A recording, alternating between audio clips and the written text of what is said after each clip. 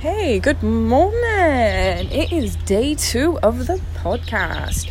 I'm currently having a month off. I haven't had a holiday since last September.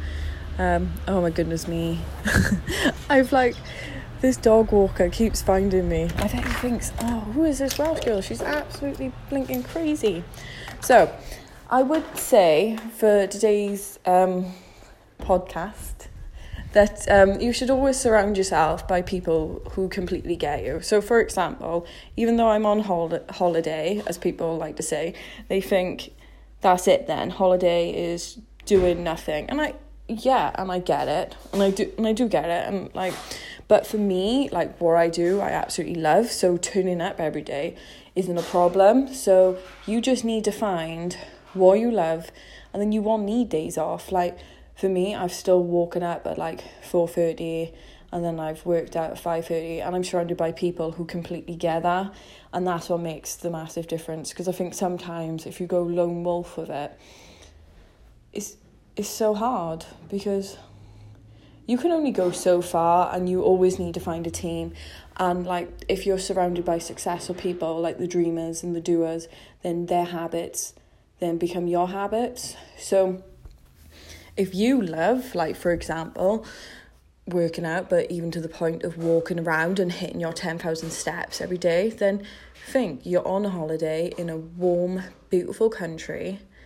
Why wouldn't you hit those 10,000 steps with a brilliant view?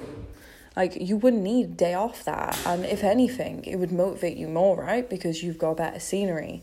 So you just need to find what you love, what you enjoy, what works for you, and then you'll turn up no matter what.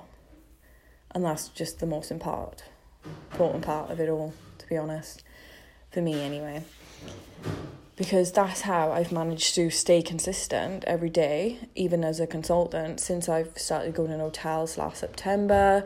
I food prepped every day because I loved the way eating healthy food made me feel. My food prep took under 5 minutes. My food shop was under 5 minutes once I knew what I was going to do. So I couldn't condone myself not doing that, even on the days I didn't feel like it, because it was so not time consuming for me.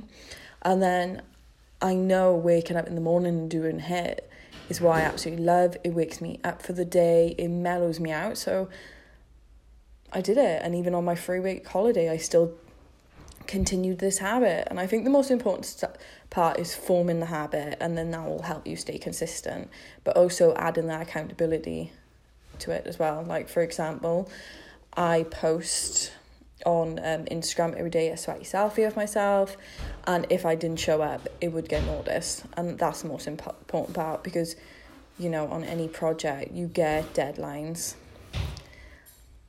and that's one of the first things to go. I think fitness is deemed as a luxury. So just find an exercise that you love, even if it's hitting those 10,000 steps every single day with, I don't know, your Beyonce on, or your Beatles, wherever, and sat it out. Get that playlist and turn up. But yeah, have a lovely day, guys, and I'll see you tomorrow.